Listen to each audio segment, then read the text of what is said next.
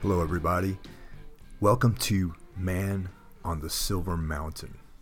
I believe this is episode number 9. I'd like to thank everyone who has joined the Patreon campaign. If you're not familiar with that is, for as little as $1, you can help support the podcast. And also along with that, you get some free downloads and currently working on some other free stuff that I want to give away to everybody. To date, these are the things that you can enjoy if you join up with the Patreon. We have the Lifetime of Gray Skies audiobook, Tombs covers, which include David Bowie Heroes, Sam Haines Mother of Mercy, Rorschach Oppress, and the Stockton tapes, which is the demo of last year's The Grand Annihilation. It's slightly different versions of the song. We recorded that at Chapel Black in Brooklyn, New York, with Travis Bacon and James Van Dusen helping out with production responsibilities. If you're short on cash, another way that you can help support the podcast is to just give us a like on iTunes. Give us a review. 5 stars is great, but if you don't like it, 1 star is fine. A written review is killer. Give us some social media shares, like when the episodes go up on Facebook, you can share it with your friends. And also, if you enjoy the podcast, you can just tell your friends about it. Say, hey, I had a really good time listening to the Everything Went Black podcast, and you should check it out too. And if you're not already subscribed, I urge you to subscribe via iTunes. All that stuff kind of helps us out. As usual, shout out to Onnit, our affiliate sponsor. If you're into good, clean living, check out all of their products. If you go to everythingwentblackmedia.com, there's 2 portals, and check out what they have. If you're into exercise equipment, foods and supplements, you can just click on that, and I get a little taste. I get to wet my beak on the purchase. Just kind of helps keep everything, all of the machinery oiled here. The lights on, all that kind of stuff. Also, if you dig coffee, there's always Savage Gold Coffee, which is my coffee brand. Go to savagegoldcoffee.com and check it out. We got a couple of roasts, we got some espresso, and also if you're a Amazon Prime person, you can just go to Amazon and buy the stuff too. Save some money on shipping. Before we get into the actual meat of this episode, just want to give some news items out there. Tombs is going to be embarking on a very short tour starting in May, a bunch of solo dates, and this hasn't been announced yet, and I don't know why, but I'm just going to announce it on my own, that 3 of the dates are with the band Bloodbath, New York, Boston, and Toronto. And if you're a fan of that band, we'll be on that bill as well as direct support. So check that out. The official announcement should be going up soon, and I think all those shows are going to be very well attended, and it should be a lot of fun. So now, I want to talk about Antifa. I want to take some time and just kind of go over this and talk about some extreme liberalism and, just sort of give my thoughts about that and maybe get some discussion going with you guys. And like I said, feel free to email me at mike.hill@everythingwentblackmedia.com, or you can comment when this goes up on Facebook. You can comment on the post or hit me up directly via the messaging. And if you have opinions about this, I welcome all the opinions. Like I said, I'm just a guy. I don't have any authority or any kind of background in sociology or any political agenda or any of that kind of stuff. I just, sort of a champion of people and free thought and being an individual and not being controlled and not knuckling under to, thuggish tactics, either from the right or from the left. And, if anyone disagrees with me, please feel free to share your opinion. We can talk about it on the next episode, because I feel like this might be an ongoing topic for me, just in general, my dissatisfaction with this recreational insult, unreasonably extreme liberal viewpoints, which sort of come full circle and become this sort of fascist dogma, which, back in time, we've all sort of railed against that. On paper, Antifa is not necessarily something I, ideologically disagree with. Back in the day in 1936, the Battle of Cable Street. This event is something that most members, or quote-unquote members of Antifa, use this as their inspiration and their rally point. It's 1936 in London. Outraged denizens of the East End have banded together to oppose Oswald Mosley and his British Union fascists. And, they took to the streets. There was this obvious threat. They barred their way from having a demonstration, and they hoped for the best. And I understand this. And, it's an extreme situation, and there was extreme sort of circumstances, and they took to the streets. And I get this, And like I said, I oppose fascist ideas. Now, fascist ideas reside on both ends of the political spectrum. There's obvious right-wing extremism, and now there's this new idea of left-wing extremism. To stop fascism, present a strong, unified coalition against fascists. That's a great idea. I don't completely disagree with Antifa. I can't say this enough. Charlottesville comes to mind. They blocked the entrance of Emancipation Park, where the white supremacists were planning to do their rally. Critics often cite the freedom of speech angle, which would allow, the white supremacists to gather and do their rally. But the protesters also have their right to protest. So this is more of like a citizen on citizen scenario. Freedom of speech means the government cannot interfere with your freedom of speech. However, this leaves the option of a citizen to take it upon themselves to counter demonstrate. And this, I think, is all necessary, and it's all part of the plan of living in this country. Despite everything, I still believe that the United States is one of the greatest countries in the world to live in.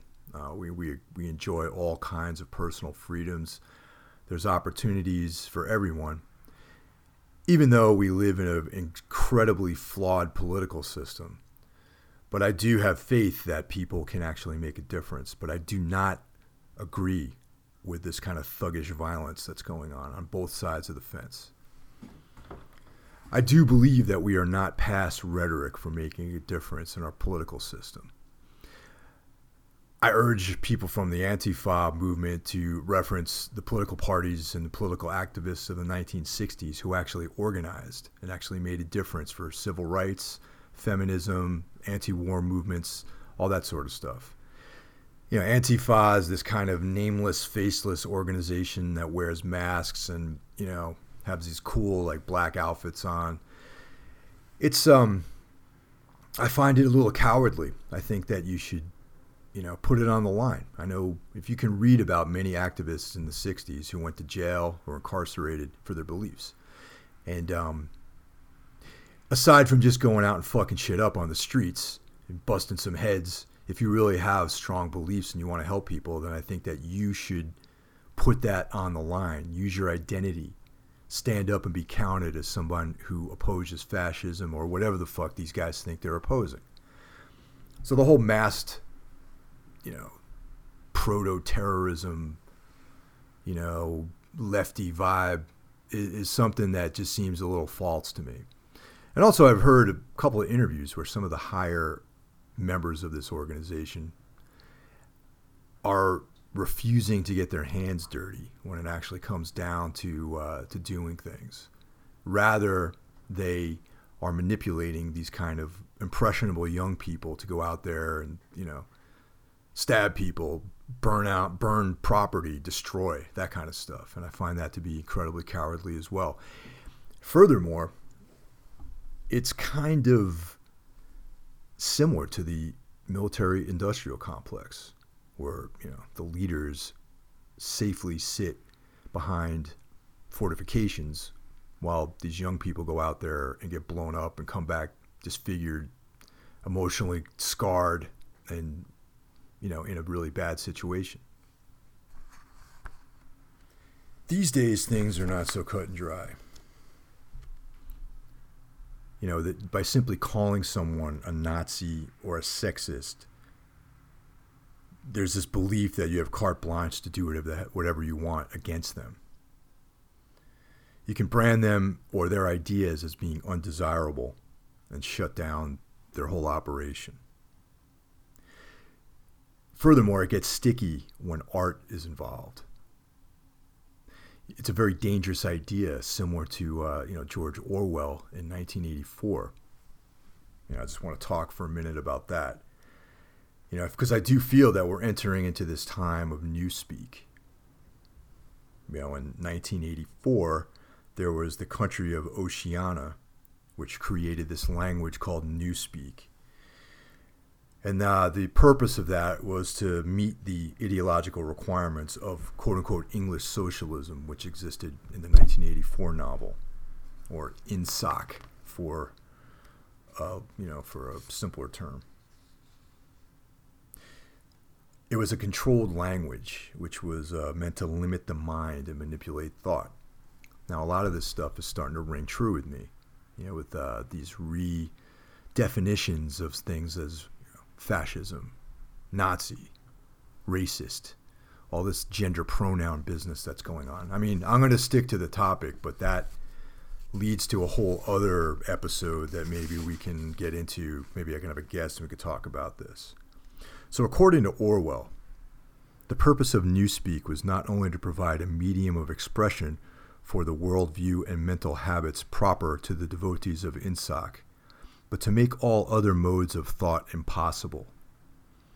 Its vocabulary was so constructed as to give exact and often very subtle expression to every meaning that a party member could properly wish to express, while excluding all other meaning and also the possibility of arriving at them by indirect methods. This was done partly by the invention of new words, but chiefly by eliminating undesirable words and stripping such words as remained of unorthodox meanings, and so far as possible of all secondary meaning whatever. Nazi, fascist, racist. This whole new idea of newspeak is giving a new definition to these words. It's no longer the meanings that we've come to believe. The meanings are, if you don't agree with this extreme viewpoint, then you can be labeled as a Nazi or a fascist or whatever, racist, whatever you want, whatever they decide to call you these days. And I oppose that idea. I mean, yeah, sure. I thought it was cool that Richard Spencer got punched in the face. But did it really accomplish anything? If anything, it made Spencer look like a victim. Some guy with a ski mask runs up, punch a Nazi in the face. Sounds good to me. But you gave Spencer the out by looking at him as the victim. Like, look, I'm a law-abiding citizen here, just expressing my ideas, and this like lefty runs up to me and punches me in the face.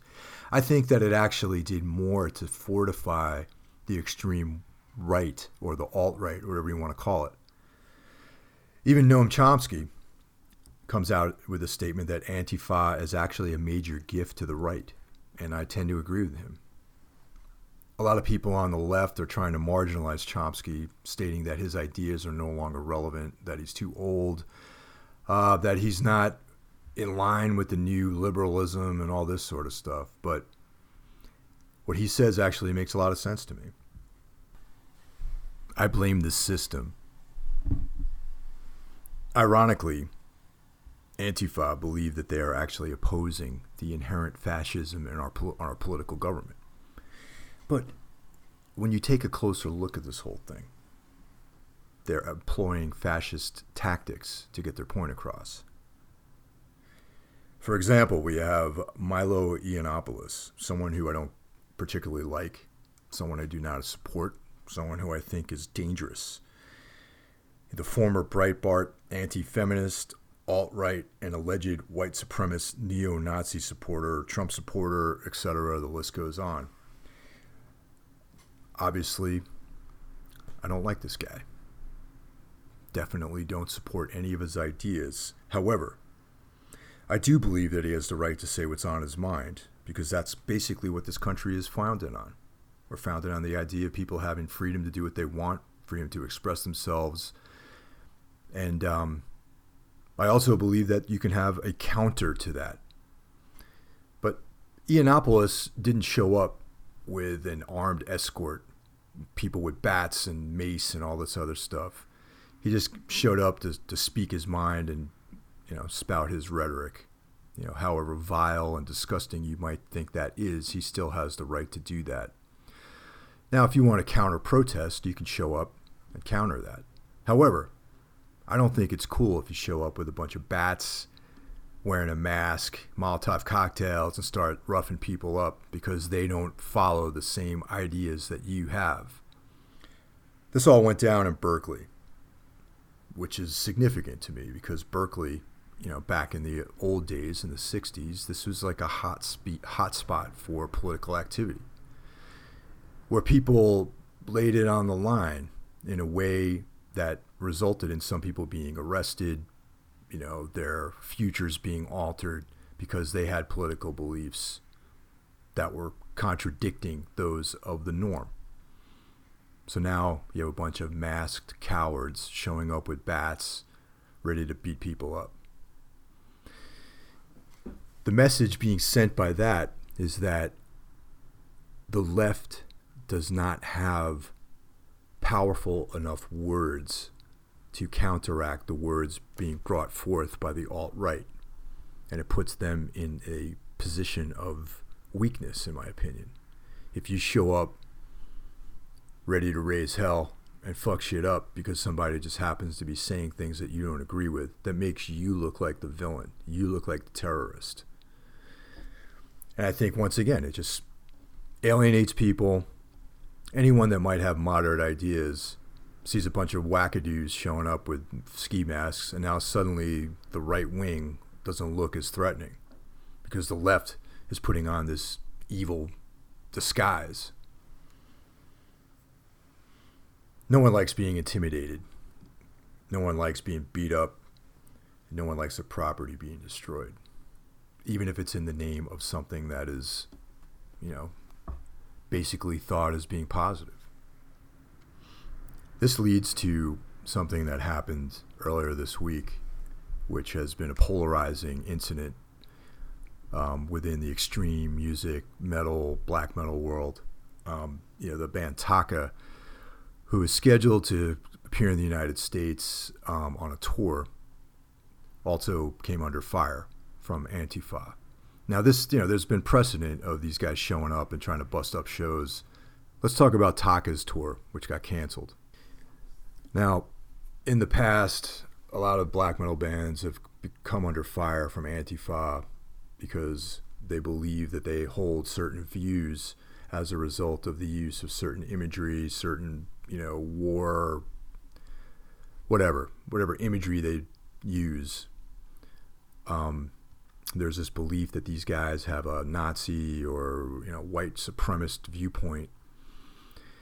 And I simply do not believe that these bands do.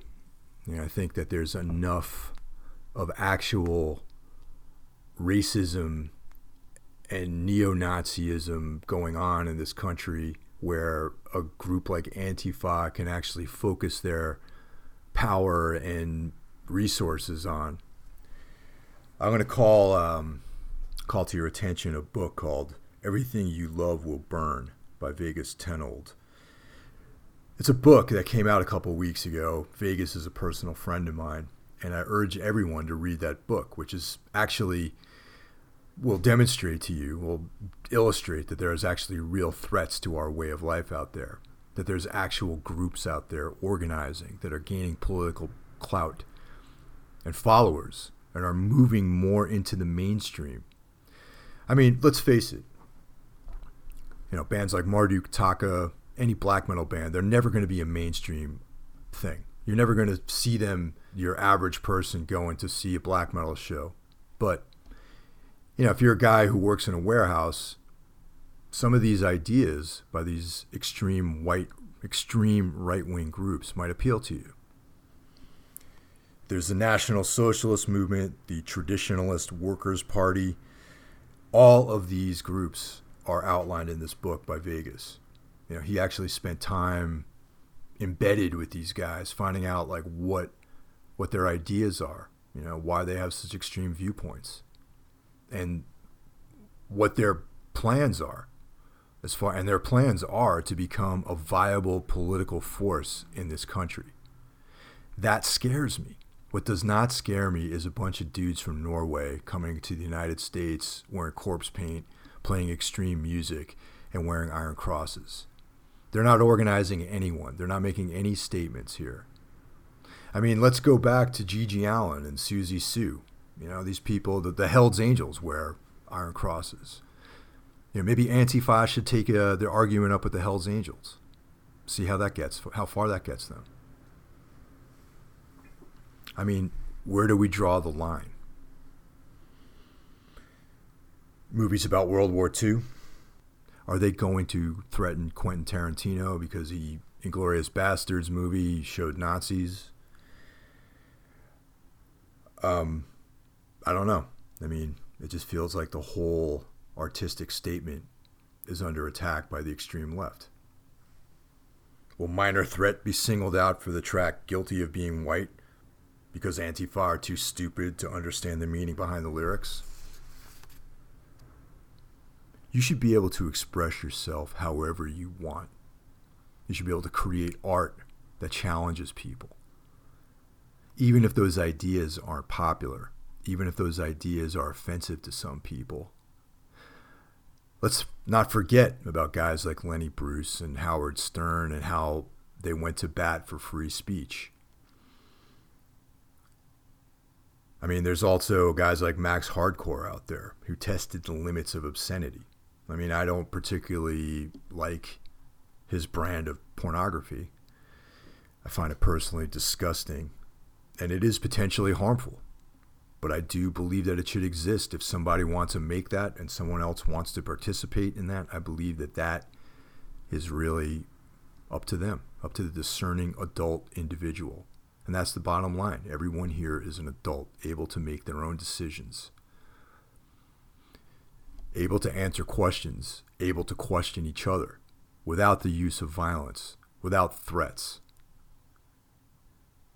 It's just another form of censorship. Anyway, I just wanted to get this out there.